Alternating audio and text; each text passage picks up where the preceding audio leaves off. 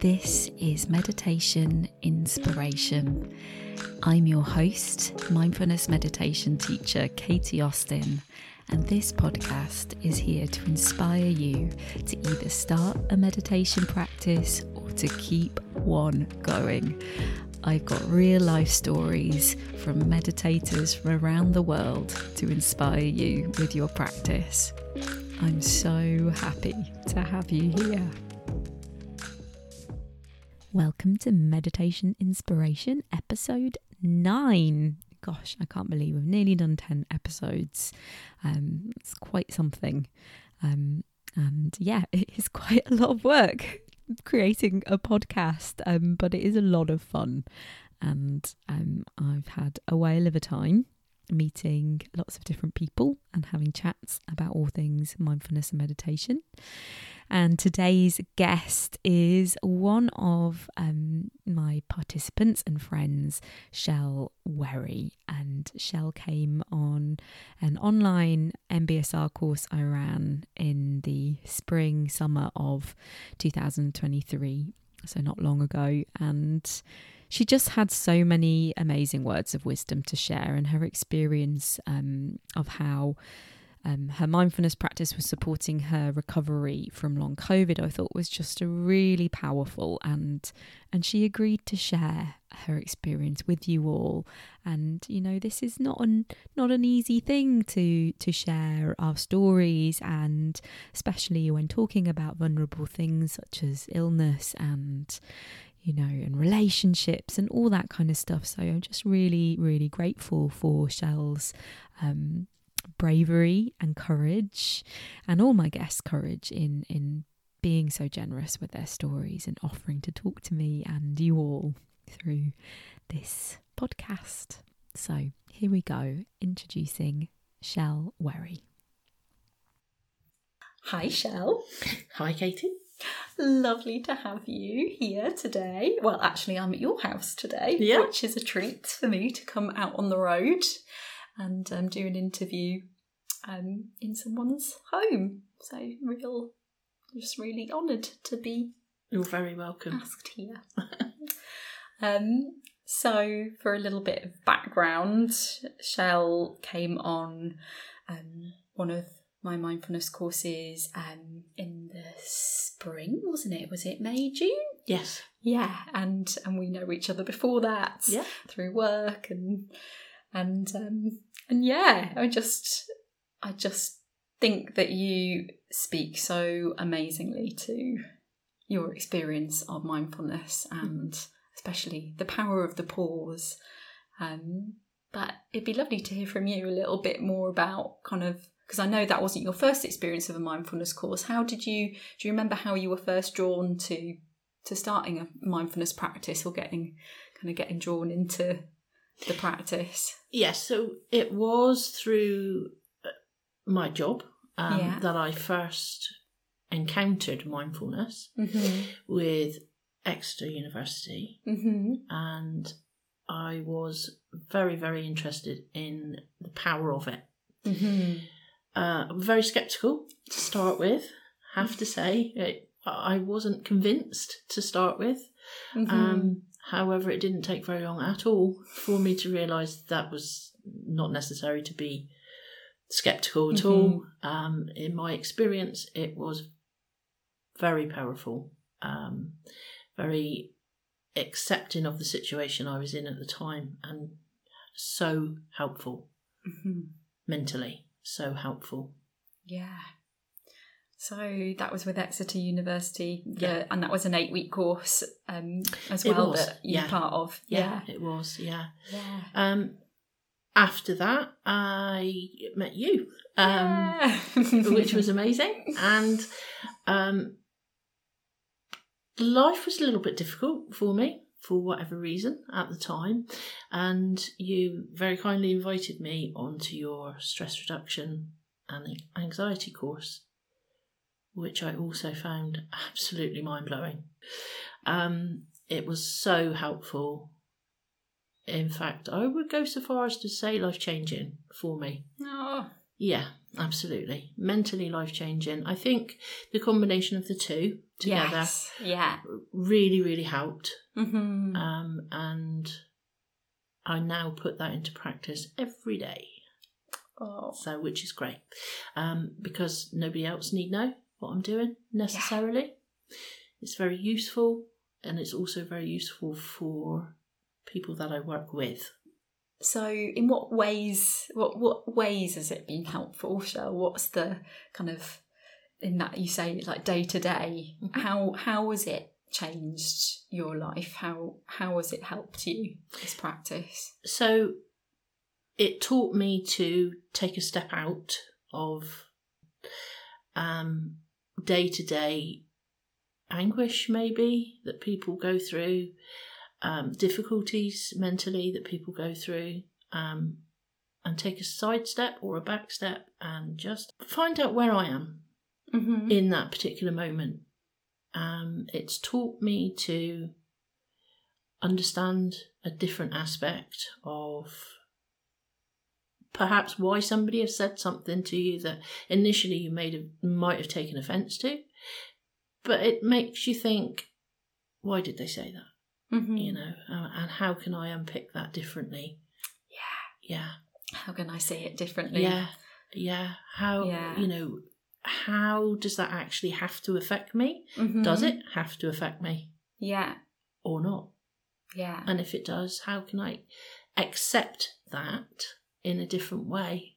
Yeah. So as I'm not put in any position that I don't want to be in necessarily.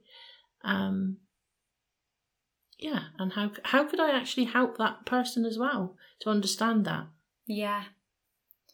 So it sounds like this kind of, it offers you like a bit of a shift, a perspective shift, and a little bit of a widening out. Definitely a widening out, yeah. Kind of especially within relationships and tricky conversations and that kind of thing. Any awkward conversation now doesn't necessarily feel awkward to me anymore because there's always an option. Yeah.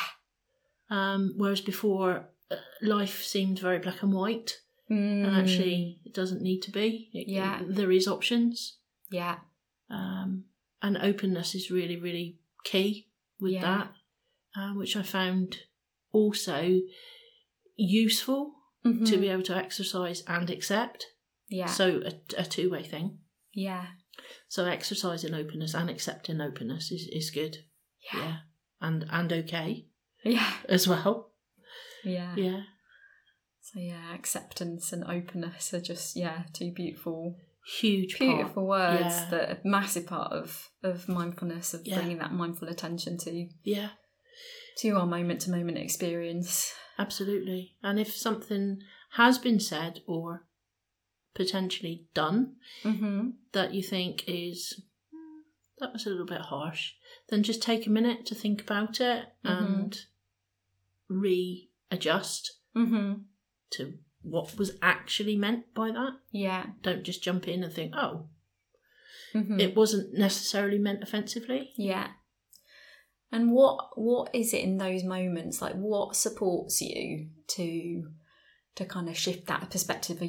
How is it taking a pause? Is there, you coming to an anchor in your body? Is there something like that that's supporting you? Like, what works for you in those moments? It's always in my gut. I feel it always in my gut initially. And then I take a pause, as you said. Yeah. Power of the pause, amazing. And just think about it, readjust it, reframe it, and accept what's been said. Yeah. Obviously, if you don't accept it, then yes, it's fine to challenge, but in a gentle way rather than in an aggressive way. Yeah. Or overly assertive, whichever. Assertion is okay in its place. Yeah. And I've found that people are more open to listening to that attitude as well. Yeah. If there is something that you feel, this isn't correct, this isn't making me feel comfortable, how can I change this to suit both, not just one person, just to suit both people? Okay, so other people's perspective on things as well matters. Yeah. Absolutely. Massively. Yeah. So, and if I can anchor myself back to a point where I'm comfortable to do that, then it's got to be good. Yeah. So then you say you describe this kind of feeling in your belly, and is that sort of like a kind of is that coming to that feeling in the belly? What kind of supports your pause, or is that like a little kind of is that a little kind of is that telling you something about the situation, or is that your kind of your almost your little trigger? Oh yeah, I need to take a pause because I can feel something in my belly. Yeah, I need to take a step back. Okay. A second, because my gut is saying, hang on, this isn't quite right. Yeah. Or this is a situation that potentially you need to think about before you speak. And so I tend to find myself almost physically taking a step back. Yeah. And other people don't necessarily know I'm doing that. Yeah. But in my mind, I can visualise myself doing that quite easily now, whereas before I would have not been able to do so. Yeah. Yeah, so giving you kind of that ability to create a bit of space. Yeah. Between kind of what's happened and what happens next. Yeah. So how we move forward. Yeah. Yeah. And being open and honest. Yeah. But at the same time, providing myself with a safe space. Which is important. Yeah. Really important. Yeah. Such a skill to be able to look after yourself in challenging moments. Absolutely, yeah. To be able to pause before we kind of like automatically react and just kind of like take a moment before turning that into a wiser response. Yeah. And do you like feel into your feet on the floor or your breath? What's a good anchor place for you in the body? It's my breath. Yeah. It's the breathing. I have long COVID, so breathing for me at the moment is very difficult. It's part of the situation, but actually, again, mindfulness has kept me safe with that. When I've had a situation where I've overexerted or I'm rushing, maybe, I can recontrol the breathing with the power of mindfulness. Yeah. Which is found so fascinating and so interesting when you were describing that, because during the course, so I hope you don't remember me saying that you just kind of found out that you thought that was absolutely what you were experiencing was long COVID. Yeah. And it was beautiful to kind of to hear how you were learning to be with those tough moments when your breath was becoming difficult. But actually, for you, actually feeling your breath supported you. Whereas sometimes for some people, it actually might be being with the breath when the breath's difficult isn't helpful. So it was really fascinating how it actually that's helped me. You. Yeah. Do you want to could you describe a little bit more about one of those moments when? Yeah, when it did help. Nerves, obviously, anxiety, any anxious situation or is normal for rapid breath. Yeah. So to be able to physically stop and recognise this is normal, but I need to ground myself again for the breathing to become normal again was a challenge. Yeah. Which didn't help with the long COVID because throw the anxiety into the mix, so the breathing was even more rapid. Yeah. Or even more shallow, whichever way it was going to go. So acceptance of this is what's happening. Yeah. I can't change what's happening now. It's already here. What I can change is how I move forward. Yeah. So basically, re-educating the mind to thinking, okay, this is already happening. How do I change this in the future? Yeah. What happens How next? do I control this in the future? Because I'm the only one who can do that to my own body. Yeah. And it very quickly became the norm for me.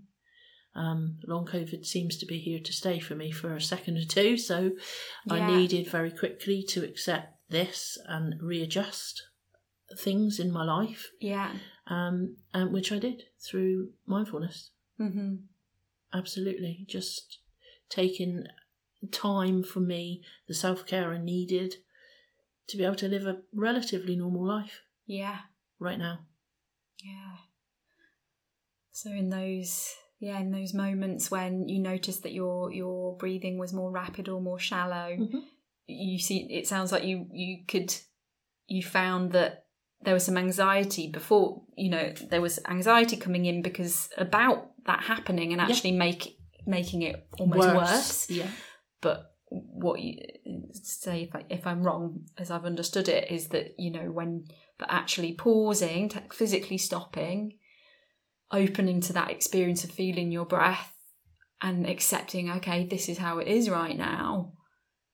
I can't change it. That kind of opening and that softening into what was, rather than fighting it and trying to make it go away and what kind of anxiety can sometimes bring up. That has helped you to obviously not make it go away completely, but it's made it easier to be with. Is that right to say? Absolutely. It's grounded me to the point where before it would have turned into a full-blown panic attack. Right. Yeah. That doesn't happen anymore. Wow. Because I don't necessarily stop it. Yeah. But I accept it. Yeah. And so the more I fight it, the harder it is. Yeah. So I just stop, pause. Yeah.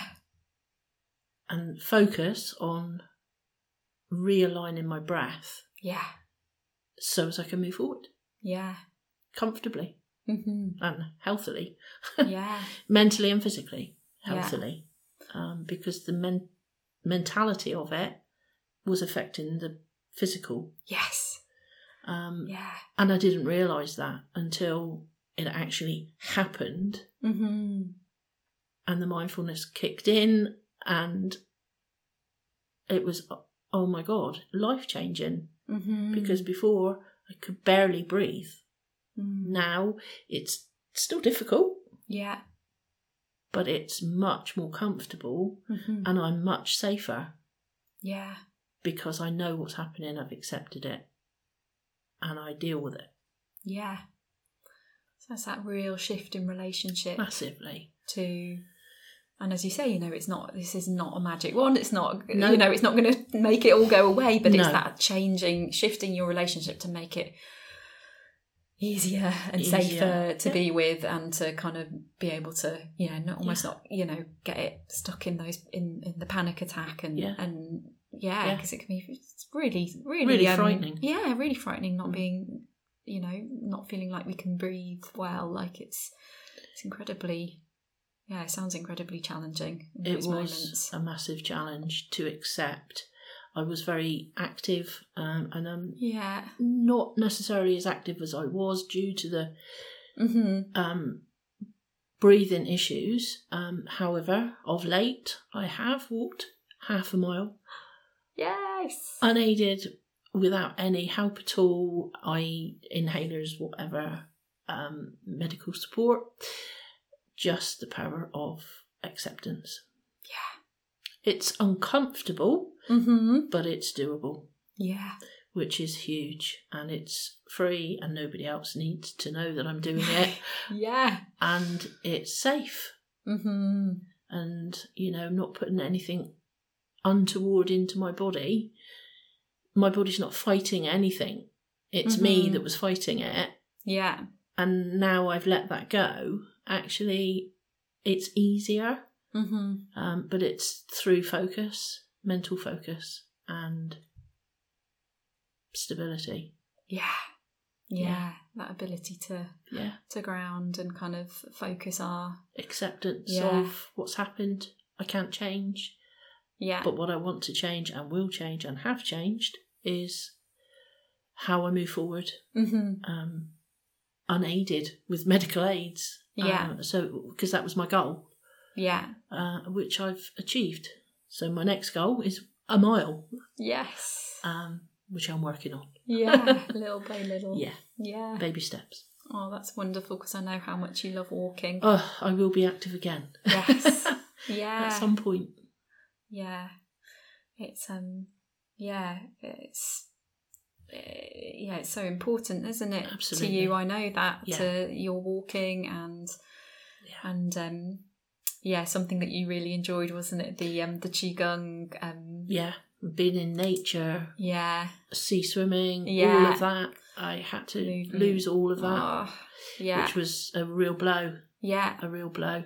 But it's slowly coming back. Yeah. But only because I focus. Yeah. And accept what's happened. Mm-hmm. And work very hard to change it. Yeah. With huge amounts of support, obviously. Yeah. Yeah, it was amazing. It was an amazing course. Oh, I'm so glad that it's been supportive for you in a tricky time. Absolutely, yeah. And is there any other part of the kind of any of the other mindfulness practices or anything part of the course that was really helpful to you or is helpful to you in daily life? What else have you taken away from it? The movement, mindful movement. Yeah. Again, because of lack of breath and non-mobility for whatever reason, the very gentle approach to movement through mindfulness, again, I didn't think was possible for me due to a previous injury. But it was. And it was just, again, absolutely mind-blowing that I could do this. Yeah. And it was just such a gentle approach, as I said, just a gentle support for me. So again, physical and mental went hand in hand. Yeah. But at my own pace. Yeah. And now I build on it. And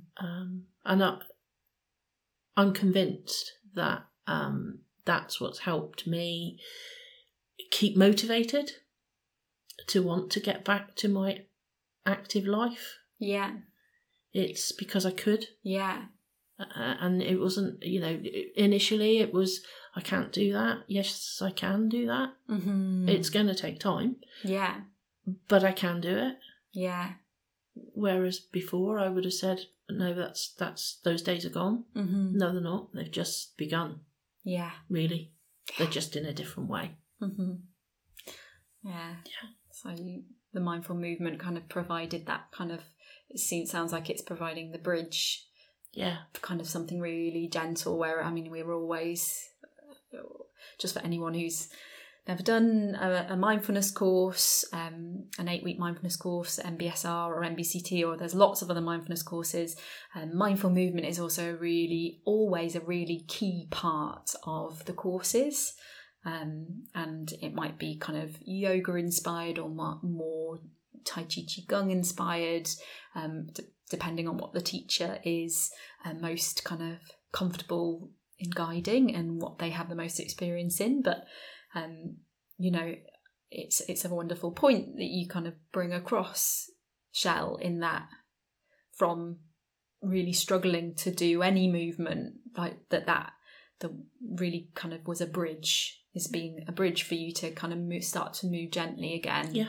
And of course, we're always, whenever a mindfulness teacher, trained in the same way as me, would guide a mindful movement, it's always you are in charge. And if anything doesn't feel right, you don't do it. You really listen to your body and respond to your body as you move. So it's really, really gentle, and you're in control of the movement. Yeah. Which is, we can then go and take and adapt to other kind of classes and movement and outside of the kind of mindfulness course sphere.